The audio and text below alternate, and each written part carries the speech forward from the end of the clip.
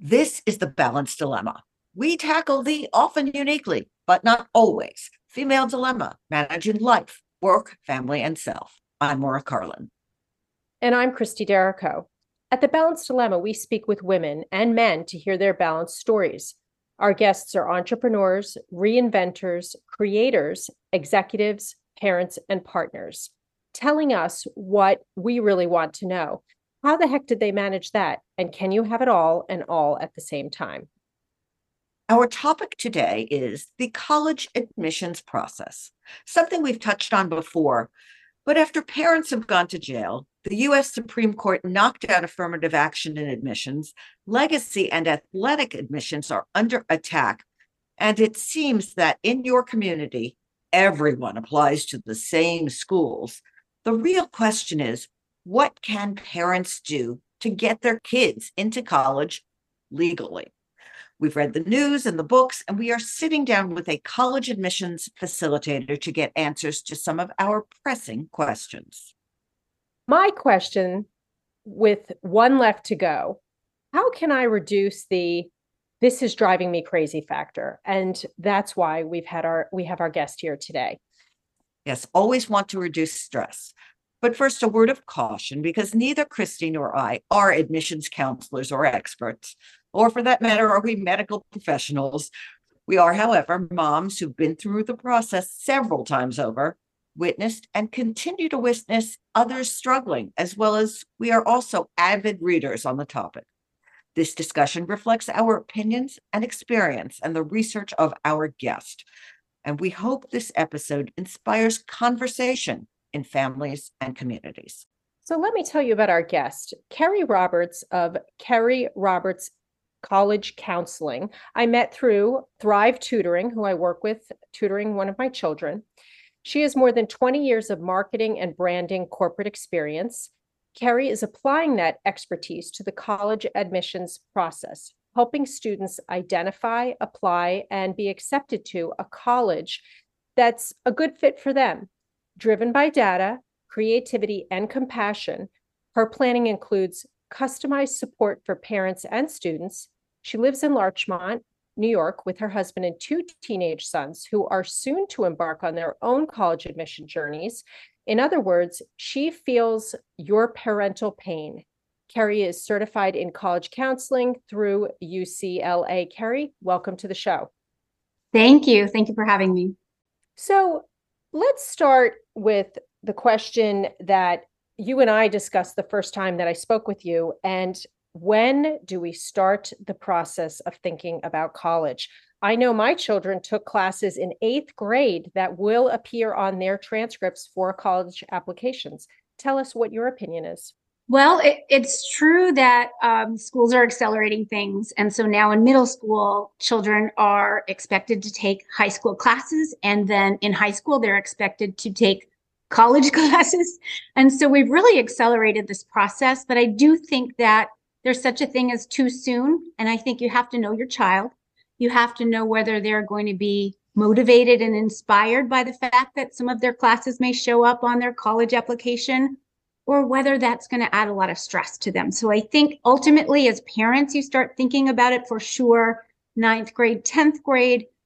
When you start having those conversations with the children, I think depends on your child, but certainly junior year is the beginning of starting to think about packaging and positioning your child as a college applicant. So let's talk about that term, packaging. Yes. Because we don't usually think of our children as something to be packaged. It's a branding concept, isn't it? So talk about that in the context of college admissions. It is, and you're exactly right. And I'm a marketer by trade, so I think that way. And the same way that we think of brands, now that's the way that colleges are thinking about their children. So decades ago, when you and we would have applied to schools, we would have been told to be well-rounded. We would have done some, volunteer work and gotten, good grades. And then what ended up happening was that really everybody got to college looking pretty much the same. And now colleges are looking for, instead of well-rounded, they're looking for what they call pointy kids. So they want kids who are deeply passionate about different things, different experiences, able to have diverse conversations and really shape a campus community of really, really interesting and different kids. So are you saying that they want, okay, the terrific violinist and the scientist and the athlete and people who might have nothing to say to each other or who wouldn't be together on in high school? I think that the appreciation for what diversity of a campus community can bring to a classroom and a dorm and clubs and teams is definitely a national conversation, not just a university and college conversation. I agree that colleges are really not necessarily thinking that these kids can't be able to talk to each other, but rather that they're going to enrich each other through their different lived experiences. So, having a child that actually is an expert at Fortnite, that I don't think is what they mean by pointy. And there was an article, one book that we're going to touch on today is Jeffrey Selingo's Who Gets In and Why: A Year Inside the College Admissions Process. And he uses a phrase called a sea of sameness. How do we make our child stand out? How do we make them pointy, or, what do we need to do to brand them to get them the attention they want in the process? I think the first thing that I'd love parents to appreciate is that we don't need to manufacture our kids, right? We don't need to create or make them pointy. But I think, the earlier that we can support and lift up and cheerlead their authentic passions, guide them towards things where they can demonstrate intellectual curiosity. I happen to have a gamer in my house, and he has gone very deep into that and has a whole community of deep friendships all across the country. Now, these are kids he's never met, and they're vastly different. And listening to him have these conversations with these kids who he's gotten to know very well, I really, really now deeply appreciate that experience for him. And so the idea that we have to find a passion project for our kids or make them into something, I think we need to take a little bit of that pressure off, but rather let our kids discover what they love to do best. Yeah. So if I'm hearing you properly, are we supposed to take a pad and paper and just write down all the things that our kids like to do and say, okay, this is the thing we want to highlight. This is their authentic self that can work in their favor? What do you suggest? Or let me just throw out another option. Showing a young kid, and by that I mean, let's say a ninth grader, what a college application looks like. For them to say, how do you want to look when you apply to college? On the other hand, how many 13 or 14-year-olds actually have that vision? So I throw that out to you. Right. I think that exercise can help some children for sure. I think as you start to see your child in 8th and 9th grade, being turned on by different things, then as parents, we could point them in directions that we might know about, experiences and opportunities that can help them fulfill their passions. If they are deeply empathetic, you might point them towards service. If they're deeply social, you might point them towards student government and let them, sort of stretch their muscles there as leaders in their community. The person that they are on a team, on a sports team, are they the ones always looking out for the younger players? Are they the organized ones? Are they the ones, selling t-shirts? There are definitely ways within these experiences that are more typical to help understand and articulate what your child is best at. So I have a question about this. Those qualities that you're referencing, how do we show them? Is that through the letter of recommendation? Tell us. The way that I like to think about the application, which is really, I guess, what you're talking about now, sort of you're at this place now where you're going to be, packaging, articulating, is to use a series of brainstorming exercises and people in the child's life. And you might start with, tell me about all the things you were passionate about right from your youngest self when you could just play. What do your parents say about you? What are your best strengths? What are you most proud of? What are your superpowers?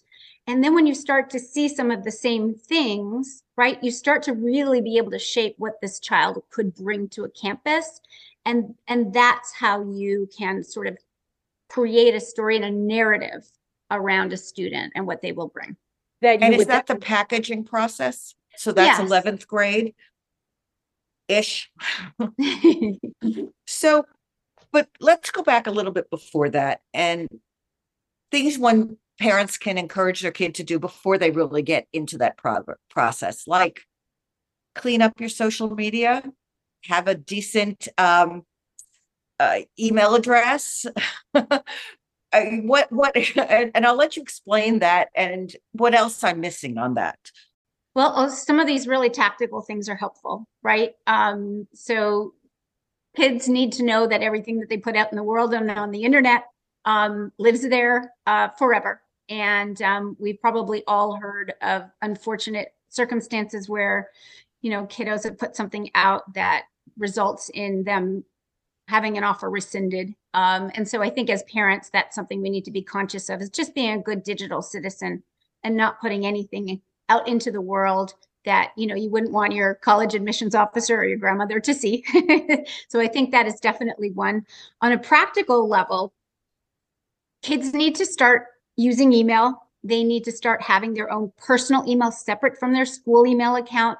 It's great to have them practice this with coaches, with other programs, and just get them used to writing formal emails and monitoring their email. I've heard of many students missing opportunities because they just don't check their email because that's not the way they're used to communicating. So we have to start training that for sure. So I'd like to go into a question I have about just some basic vocabulary. What is ED 1 and 2? What is the other types of processes that take you through applying? These are the lingo that we have to start speaking. Right. And there's really sort of an application strategy when you think of different schools and applying to different schools. So let me just run through some of the different options quickly. There's something called rolling admissions, which is basically that, the school opens up admissions and you ideally want to get your application in there quickly, because rolling means exactly that. They're reviewing applications and rolling out their decisions. And so once they run out of space, they're going to run out of space. So if you are excited about a rolling admissions school, you want to get that application in early. Speaking of early, there's early decision and early action. In both of those cases, you're going to apply first, usually in November, and you're going to hear first, December, January, typically. Early decision is a binding agreement between you and the school, such that if you are accepted, you are going to that school. Now, there's an asterisk there that if they don't meet all of the financial need that your family has, that you can back yourself out of that agreement. But your school counselor signs that, your parents sign that, and you, the student, sign that binding agreement. And that is an opportunity for the school to see your commitment. But let me just stop. You can back out for financial reasons? Yes, that's really the only acceptable way to back out of an early decision if the school is not able to meet your financial need. Early action is early application, early notification, but not binding. So you can do that in many schools. And I should have said that the early decision you can only do at one school. Early action, multiple, and then there's a regular decision, which is usually a January deadline, and usually you find out in February through April. There's a newish, some of the very selective schools have something called single choice early action, which is non-binding, but in those cases, most of them ask you to take yourself out of the pool of any other school except for a public institution. So it's only the very most elite schools are doing that, so that because they don't want to compete with each other. And So ED2. Yeah. ED2. ED2, more and more schools are introducing, this is again that binding decision, But now schools are moving the deadline. So ED2 usually deadlines are in January. And so what that does, when you think of your applicant, your student, they may fall in love with a school, they submit their early decision 1, they find out middle of December, maybe that decision didn't go their way, and schools have an ED2 in January, and you think, okay, I can fall in love with another school and I have a really good shot, so I'm going to go ahead and submit an early decision 2 application to a. How do you decide whether you should be applying early decision? I think there are a lot of families that think, oh, we have to have an ED school. We have to have an ED school. And I think that they do that because mathematically, you can improve your chances. Now, I do want to say that you can improve your chances, but not if you're not qualified. You have to be a qualified applicant. So to answer your question, Mara, I think if you have a school that is far and away your top choice, far and away, you are able to walk away from the opportunity to consider multiple financial aid packages. So that doesn't mean you have to be able to afford a full ride, but you're willing to, take the risk that you'll work with this one school. Then it can help your chances in terms of the statistics of applying ED. But a lot of kids, don't have that front runner that they want to make that big commitment to. And there's nothing wrong with not applying ED somewhere and keeping your options open. How many schools do kids now apply to? Because it's varied over the years. It's grown in the last 20 years. The introduction of the common application caps students' applications at 20. So 15 years ago, children would have been applying to 6 to 10 schools. That number is now in the 12 to 15 schools. I would have loved it if the Common App had, decreased the number to about 15 max. Because I just think that it's really, really hard to put a very thoughtful, deliberate, well-researched application into 20 schools. And you've both gone through the process. All of the work that goes into the extra essays. The supplemental essays are the killer. But let me ask you this, and forgive me if I sound cynical, but is this really required, or is it the schools wanting it to increase the number of, they can say how many students applied to their particular university? I just want to make sure I understand your question. Are the supplementals? No, nothing to do with the essays, but schools want you to apply to them because then they can say we had 3 million applications, even though if they have no intention of taking any more than the 500 they planned. Right. And recruitment of applicants is a big business now. And your mailboxes are probably inundated if you've got a college junior or senior. Their inboxes, if you haven't taken a look at your child's, if you have a junior who has taken the ACT or the SAT and you haven't taken a peek at their inbox, you would be amazed at the emails that they're getting every day from colleges. It's big business to fill the top of the funnel so that you can look like you are very selective.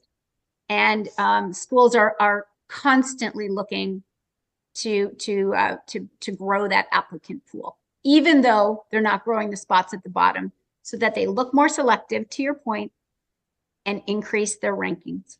Yes, and Salingo touches on that in his book. Students who said, well, wait, they pursued me, they sent me things, I got a free application, and then they're denied. But I want to skip to something else that's been part of what we've discussed, how your high school factors into this whole process. Why don't you tell us your opinion of how the high school is part of your college application profile? Right. I think, as parents, we think of our children as unique, but what we really need to think about is the way that the admission process works.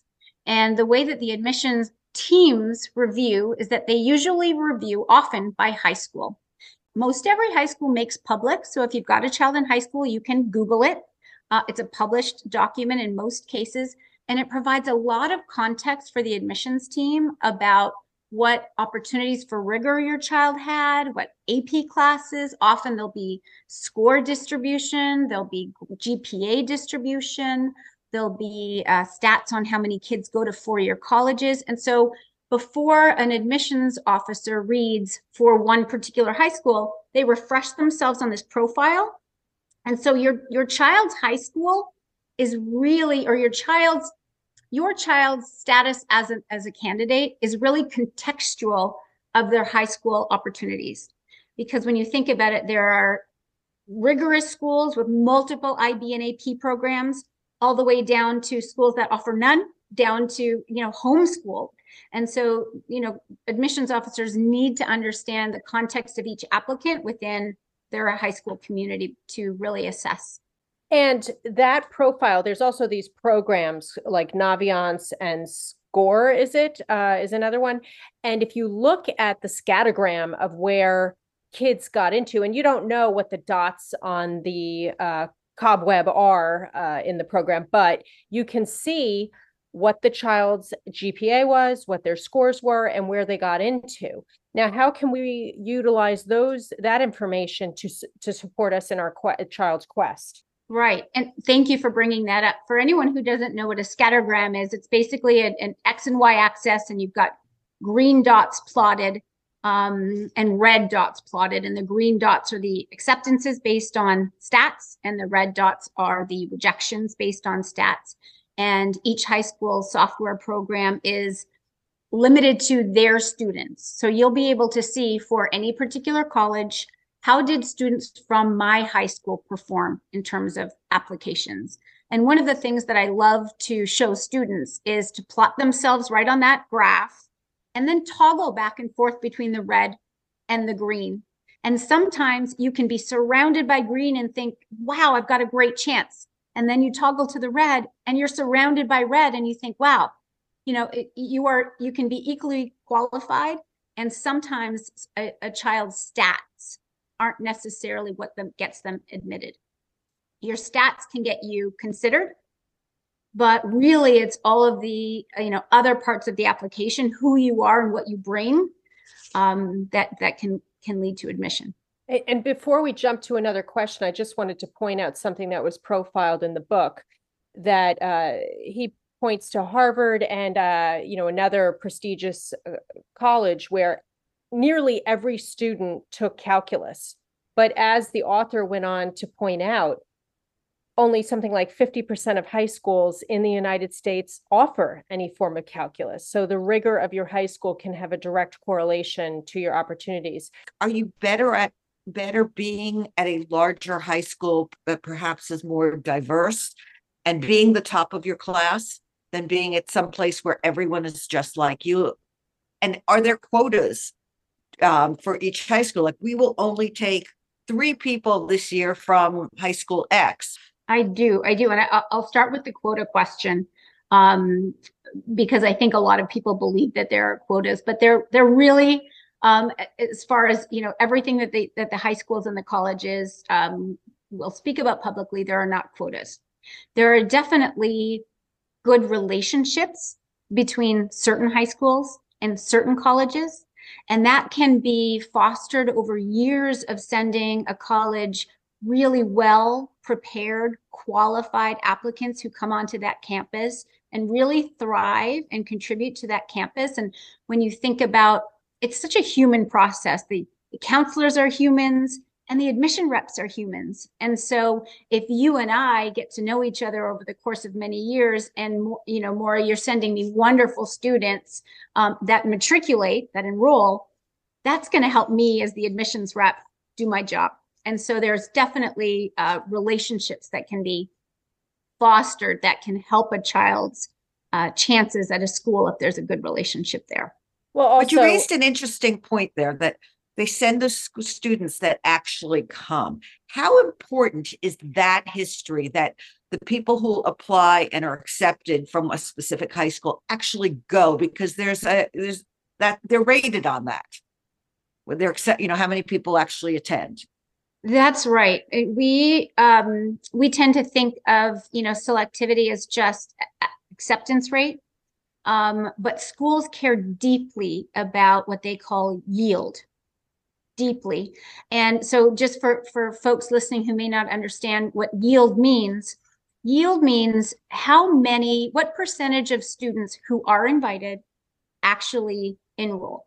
So if there's 100 places and a school sends out, 200 applications, so many schools have to invite 3 or 4 students to fill for one. And the better your yield, the more selective that you can be. So schools care very deeply about their yield. So it often seems that students from a specific school are all applying to the same school. I mean, everyone's applying to the same schools. What do you do? I mean, they're not going to take 25 kids from a high school of 100 with a senior class of 150. We call this the sub competition. If you were to read the profile of the college, a parent and a student might say, oh, you're going to fit right in. But for some reason, they just can't take all of those kids. How does that work? And I'm going to go back to your point, Christy, about the scattergram, right? And so if you know that a lot of kids from your school happen to go and apply to a specific college, maybe you're going to take a peek at where you fit. And if you're not solidly in that sort of upper quadrant, then, maybe apply to that school and see if they're looking for what uniquely you bring. So I don't want to discourage anyone from applying in the current. But there's also an opportunity to present some diversity by looking beyond the schools that most of the kids in your area are applying to. Now, there's a bit of maybe a bit of tension, because if you are applying to a school halfway across the country and that admissions rep is not that familiar with your high school, they're going to have to learn a little bit more. And they may not be as comfortable. You're not a known entity, your high school, for example.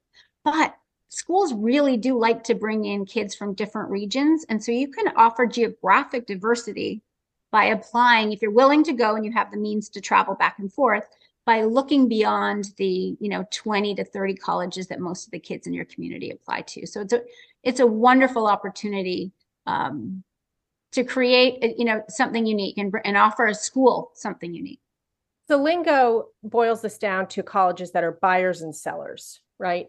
And the sellers are the haves in the admissions and the buyers are the nots. And he pointed out that if you did a little bit of, research, there are many schools that have very similar acceptance stats to the seller schools, but they're in the buyer category. I mean, 2 examples he gave are Carnegie Mellon and Ohio Case Western Reserve. How do people find these little gems that may be outside of what everyone else is looking for? So you can Google. Jeff Salingo has done an incredible job sorting those schools, and you can Google. He's let all of that data just available for anyone to see. Now, a buyer school, actually, I'll start with the seller school. The seller schools have something that everybody wants. And so the way that he built his analysis was around aid, financial aid.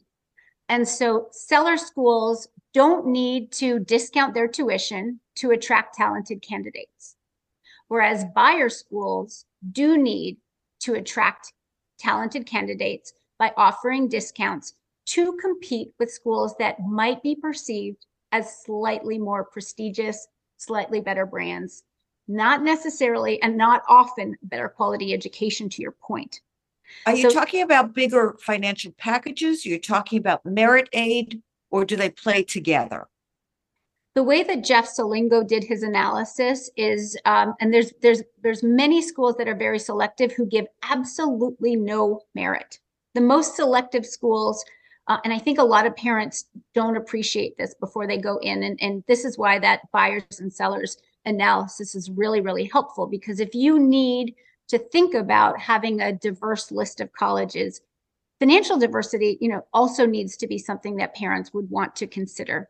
And so taking a look at those schools that give merit, to your point, Mara, those are the ones that want to attract the talent. And that is irrespective of the family's need.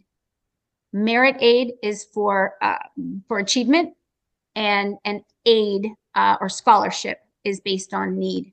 And if you are the Harvard of the world, you don't really need to attract talented candidates. You can use all of your dollars to offer scholarship and aid to those who need it. So going to his analysis, I didn't even know it was available online. I only read the book. So now I'm going to have to Google this.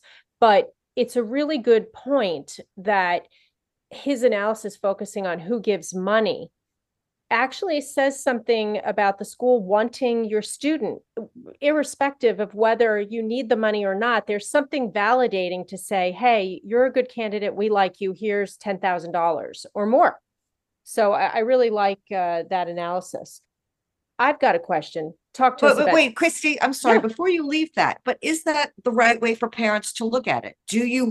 Does it matter if the school expresses a commitment to a student through money?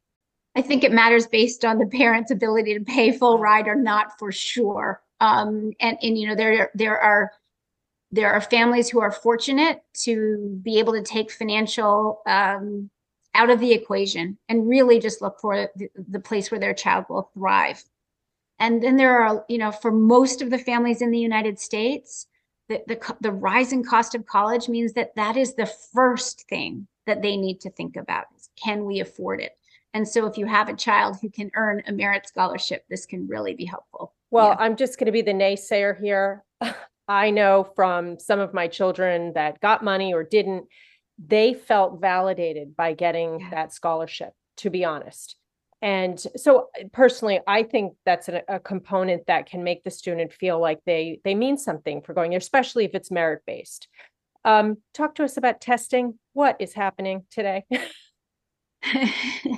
Well, first I'll say that there were a lot of test optional schools before COVID. So I'll just say that. COVID really threw a ringer into testing. And now as we emerge from that and students can now readily, you know, avail themselves of testing opportunities, we are seeing some schools reapproach testing. Some schools have gone back. Purdue, MIT, not test optional anymore. There are some schools who are now saying we're test optional, but we like to see the data point. And then there are some schools who are saying we just haven't seen it as evidence that it improves the students' success and graduation rate. And so we don't necessarily need it. We know that it is something that families with means can prepare for, improve scores. So we knew it was noisy from the beginning in terms of a student's potential. And so I think that we're about to see, you know, a major shift in the next 5 to 10 years. It might be interesting that standardized testing may end up going away by and large. Right now, the way that I would counsel families to think about testing with their high school students is to go ahead and take the test, prep as much time and energy and financial opportunities you have so that you have the scores, because it just leaves opportunities if your child wants to go to that school that does prefer testing. You know, you haven't closed any doors. So if your child can take the test without too much mental anguish, if they score well, great. If they don't, you don't need to use it. But okay, we're making this black and white. Score well, don't score well. There's also doing pretty good. How do we gauge whether our pretty good is going to be enough for the school and whether we should the student should throw those numbers in? Right. As if you look at the published averages of SAT and ACT over the last few years, you need to really appreciate that those scores are only, right, the best test takers who are submitting scores. So those averages have gone way up and will continue to go up in the world of test optionality. If only the best test takers are submitting scores, then those numbers are just going to keep going up until every school looks like they have nothing but 1,600. And so there's a lot of noise in that. There's something called the common data set that every single college has. It's public. You can dive into that common data set in section C, and you'll be able to see what percentage of students submitted scores. So I always have families take a look, and it's been less than half at most colleges since the pandemic. But we can also get So this from that Naviance and the other program. So it's particular to our high school, correct? To particular to the high school. not everything goes the way the parents or even the student want it to go. Kid bombs the standardized testing, they screw up grade wise, they get arrested. I mean, it could, any number of things could happen. Kids are kids. Kids are kids. What do you do? I mean, because there can be a feeling like, oh my God, what, it's over, game over. Talk to us about how it, Thank you. hopefully that it's not. Thank you for asking this question, because I think what most parents really want to hear is that their child's going to be okay. So just a statistic that I like to share with parents: almost 75% of colleges accept more than half of their students, of their applicants. There are over 4,000 colleges in the United States. There is a place for every child, every child.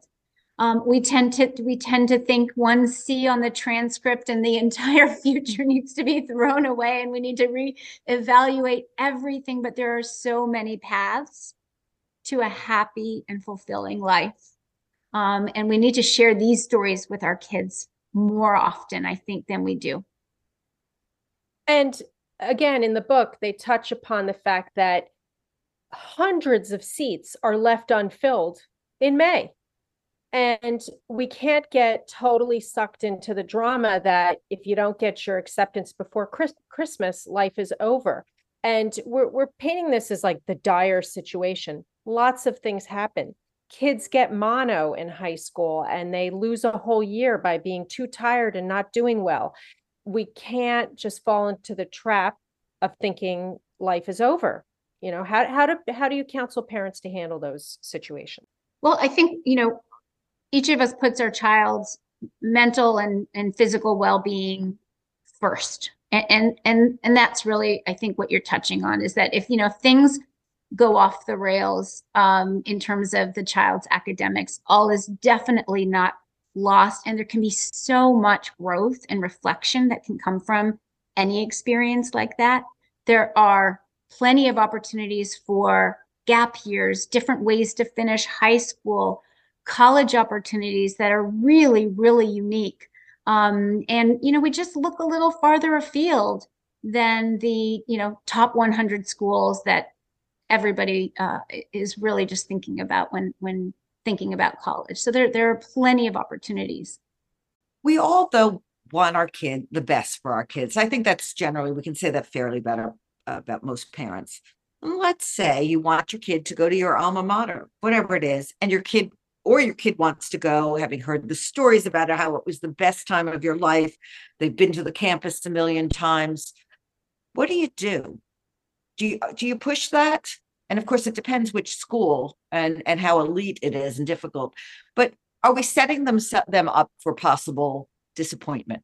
I think that we can be, certainly. The family that has had their child sporting the jersey since they were a toddler really can set that child up for disappointment, especially as some of these schools have gotten more and more and more competitive, for sure.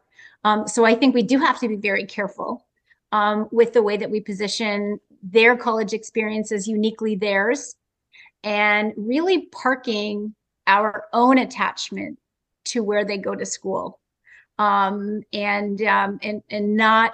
not trying to tie our own, and this is easier said than done, but really not trying to tie our own egos up in our children's success. Or at least not where they went to college. Right. One of the things that I often find lacking in the conversations about college, to me somewhat surprisingly, is what's the best school for your child? What do they need?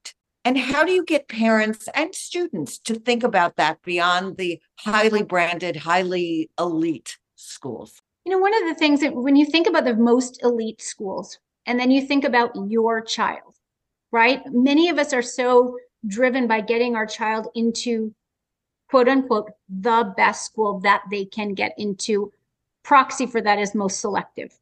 Can you imagine your child in a class where they are, just struggling to keep above water? If you asked your class, what would it feel like to be in a class with only valedictorians, right? Is your child really going to thrive in that uber selective environment? And, has your child struggled in high school and now you think that perhaps this is where they ought to be? But, separating that, really understanding how your child likes to learn. Do they like to learn in big lectures and absorb information? Do they like small class discussions? Starting to think about where are you most yourself? Do you like writing papers? Do you like taking tests? Do you like having lots of opportunities? Are you adventurous and want to go abroad? These are the kinds of things I think that start to shape the conversation. And instead of starting the conversation with a list of schools, let's instead start with a lot of introspection, reflection, right? Before you even introduce a single brand name, what does your child want out of a college experience? And if you can sort of build that list and call that the North Star, then you can enter into, okay, what does that look like on the college landscape? Do you then find those schools by Googling those programs, qualities? I mean, I always think of Steve Jobs taking a calligraphy class, and that's how he got fonts. So that's the kind of learning I want my child to have, so they can grow and create amazing things. So how do we find those schools that have those things to offer?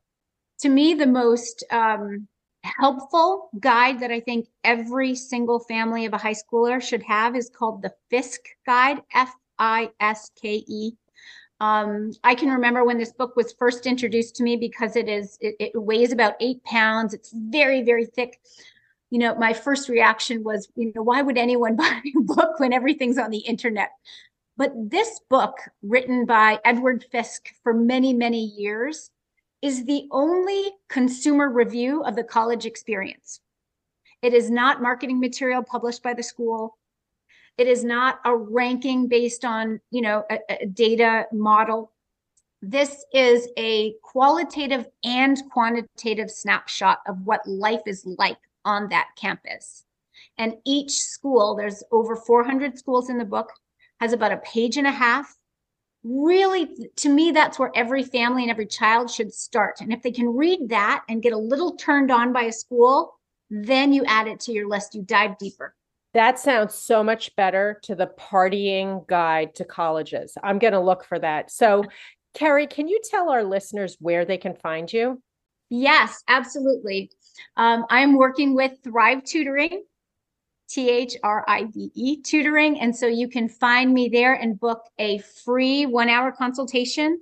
I can walk you through the road to college if you have a younger child, 7th, 8th, 9th grade, and you just want to understand what the next few years should look like, what we should be thinking about as parents. And also, if you're a little closer to that college experience, I'm happy to help parents think about where their child maybe would best fit and set you on a plan. You have given us so much information today. Thank you. And just for our listeners, they can find us at thebalancedilemma.com, where our episodes can be found, newsletter, announcements, things like that. And we are wherever you listen to your podcasts, also on Facebook, LinkedIn, Instagram, to connect with us. I'm Christy Derrico. This has been great. And Maura Carlin, thank you for listening. And thank you, Kerry. Thank you.